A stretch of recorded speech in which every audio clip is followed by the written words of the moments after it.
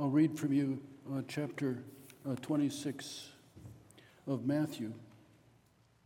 This takes place in the week that we are entering.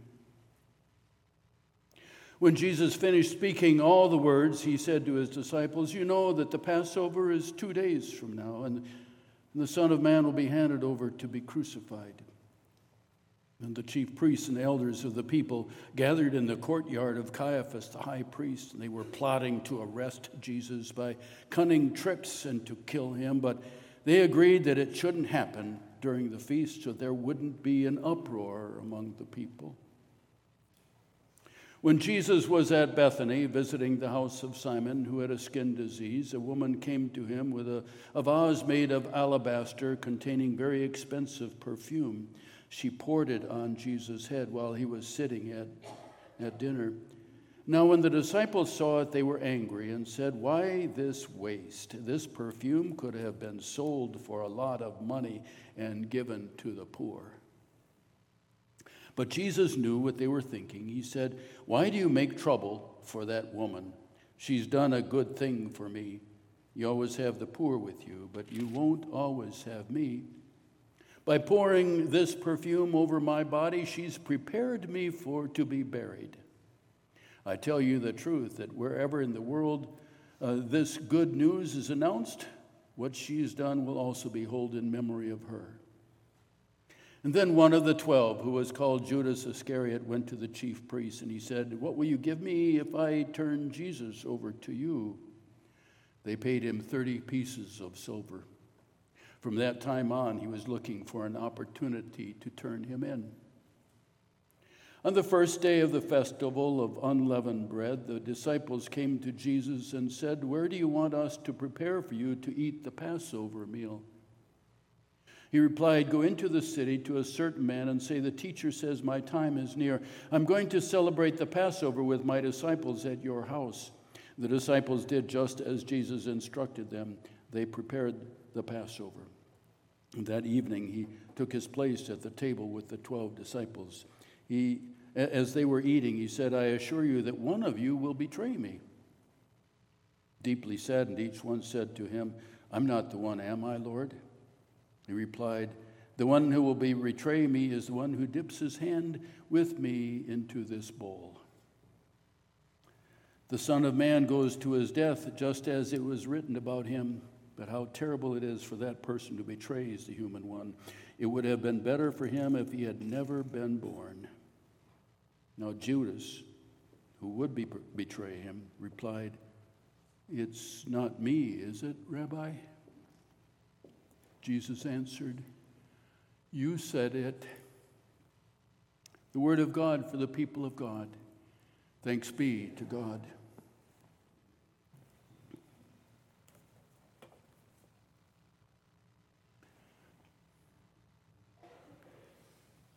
Would you pray with me?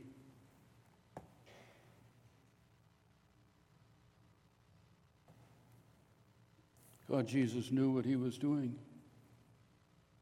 He knew what would happen. We don't always know, and so we ponder your word, and we ask you to place it in our hearts so that when our time comes, when it's our cross to bear, you would be present with us, and we would recognize your voice and your way. So today, as we ponder the word appointed for us today, let it be your word instilled in our hearts. In the name of Jesus, we pray. Amen. Well, I've been inspired by Jesus' entry into Jerusalem for Passover on what we have come to know as Palm Sunday, because people greeted him by spreading palm branches in their coats on the road in front of him. I suppose we could call it Coat Sunday. But Palm Sunday makes more sense.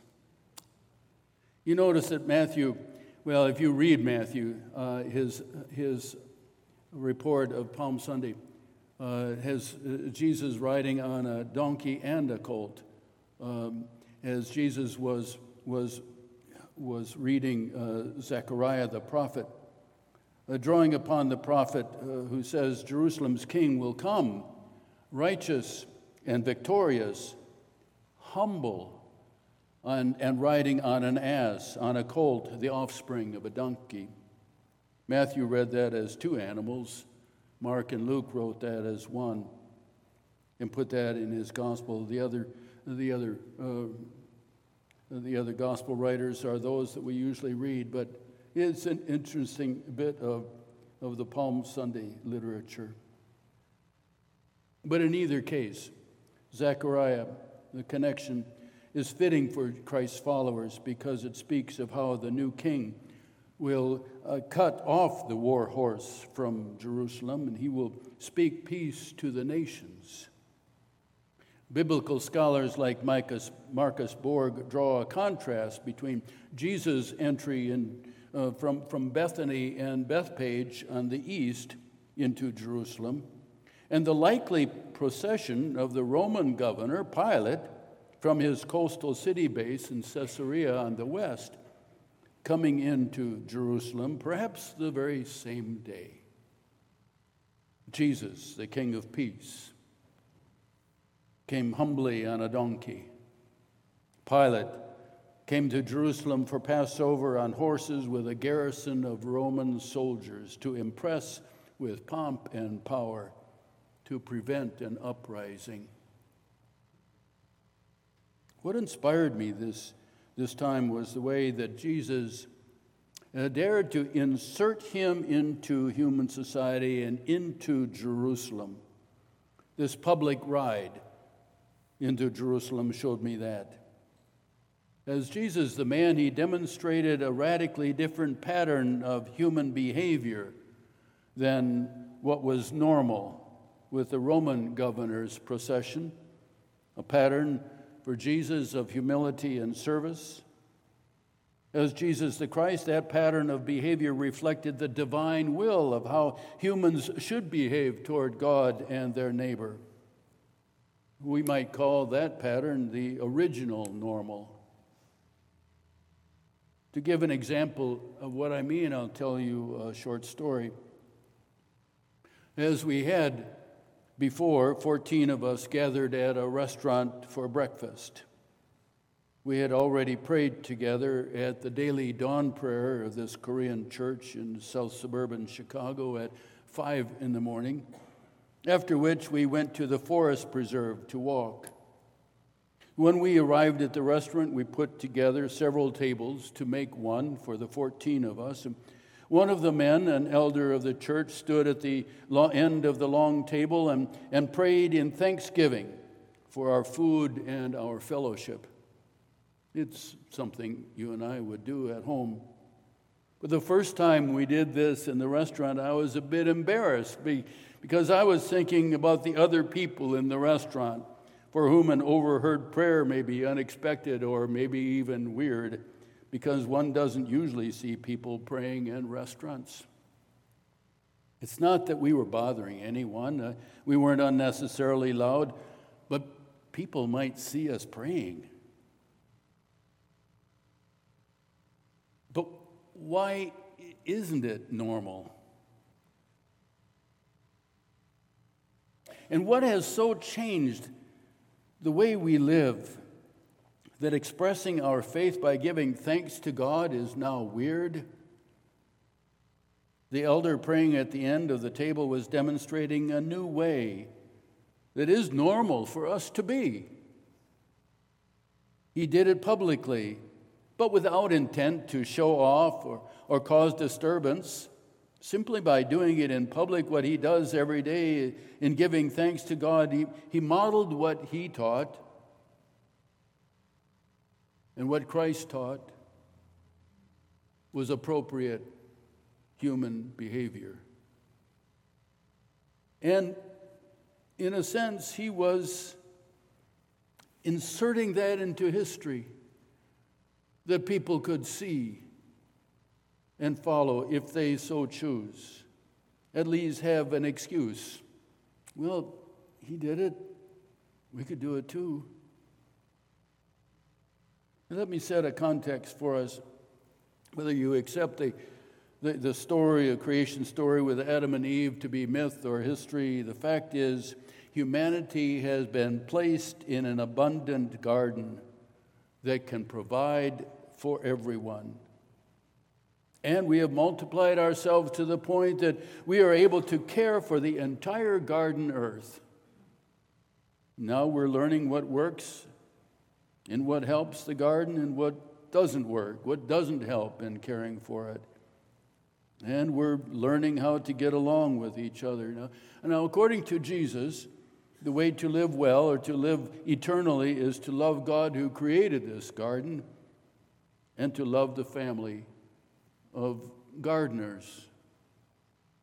This way of love is what I call not the new normal, it's actually the original normal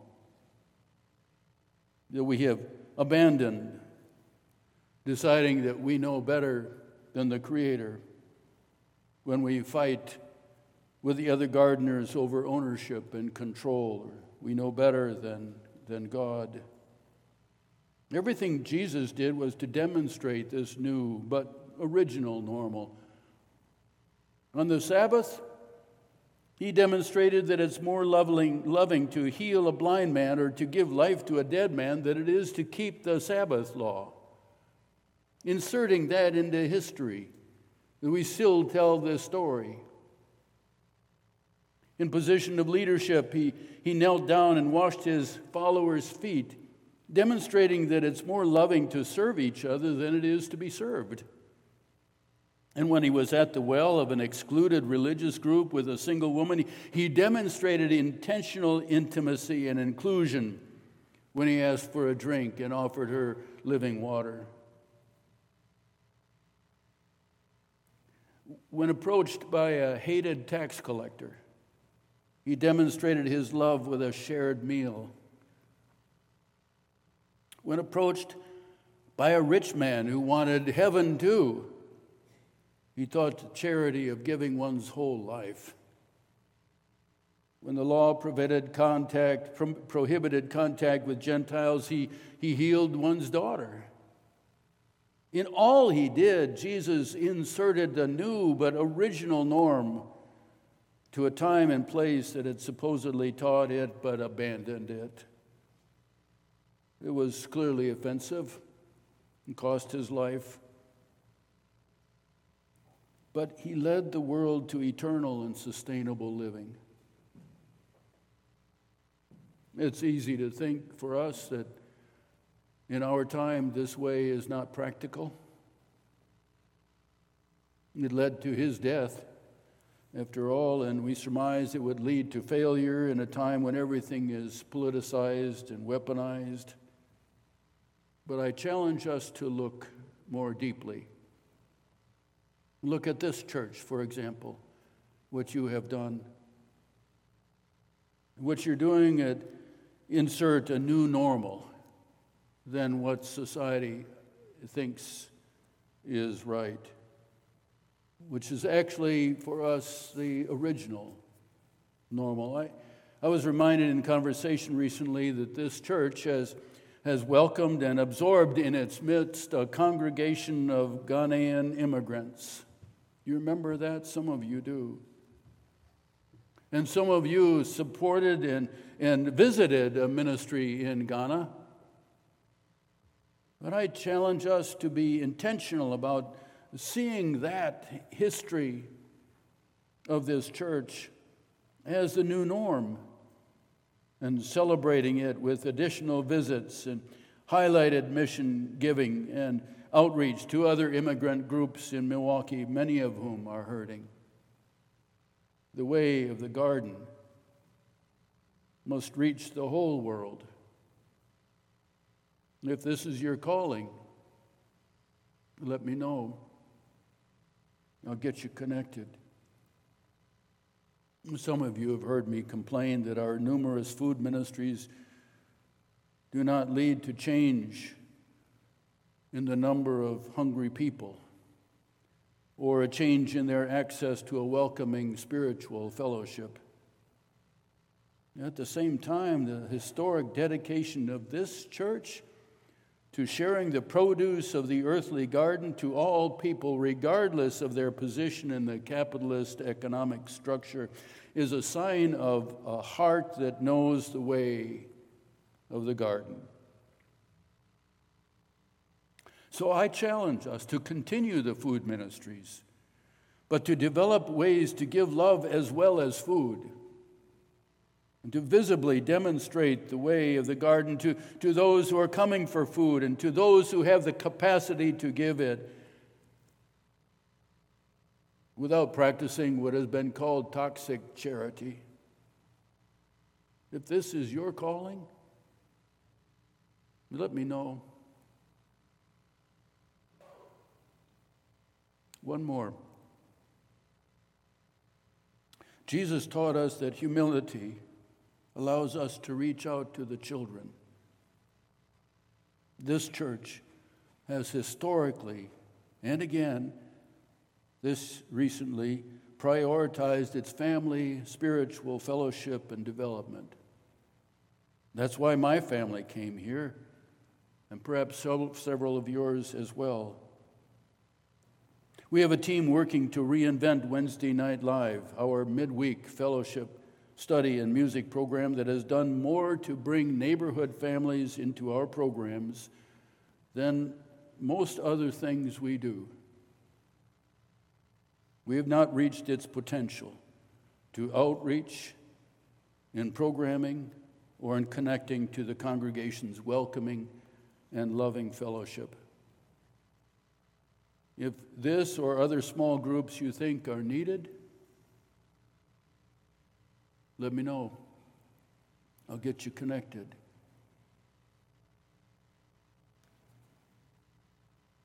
My point is, this church has made a difference,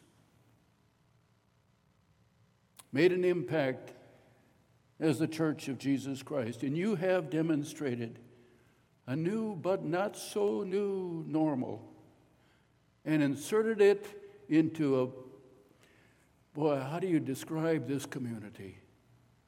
Sometimes I call it the executive suites of Milwaukee, Whitefish Bay. You've brought it here.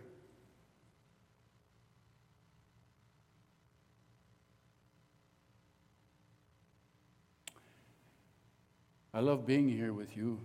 Work is not done. This is our cross. There may be betrayers and deniers, people who find it easier to leave. But they will know we are Christians by our love. This is my prayer for the church. Amen.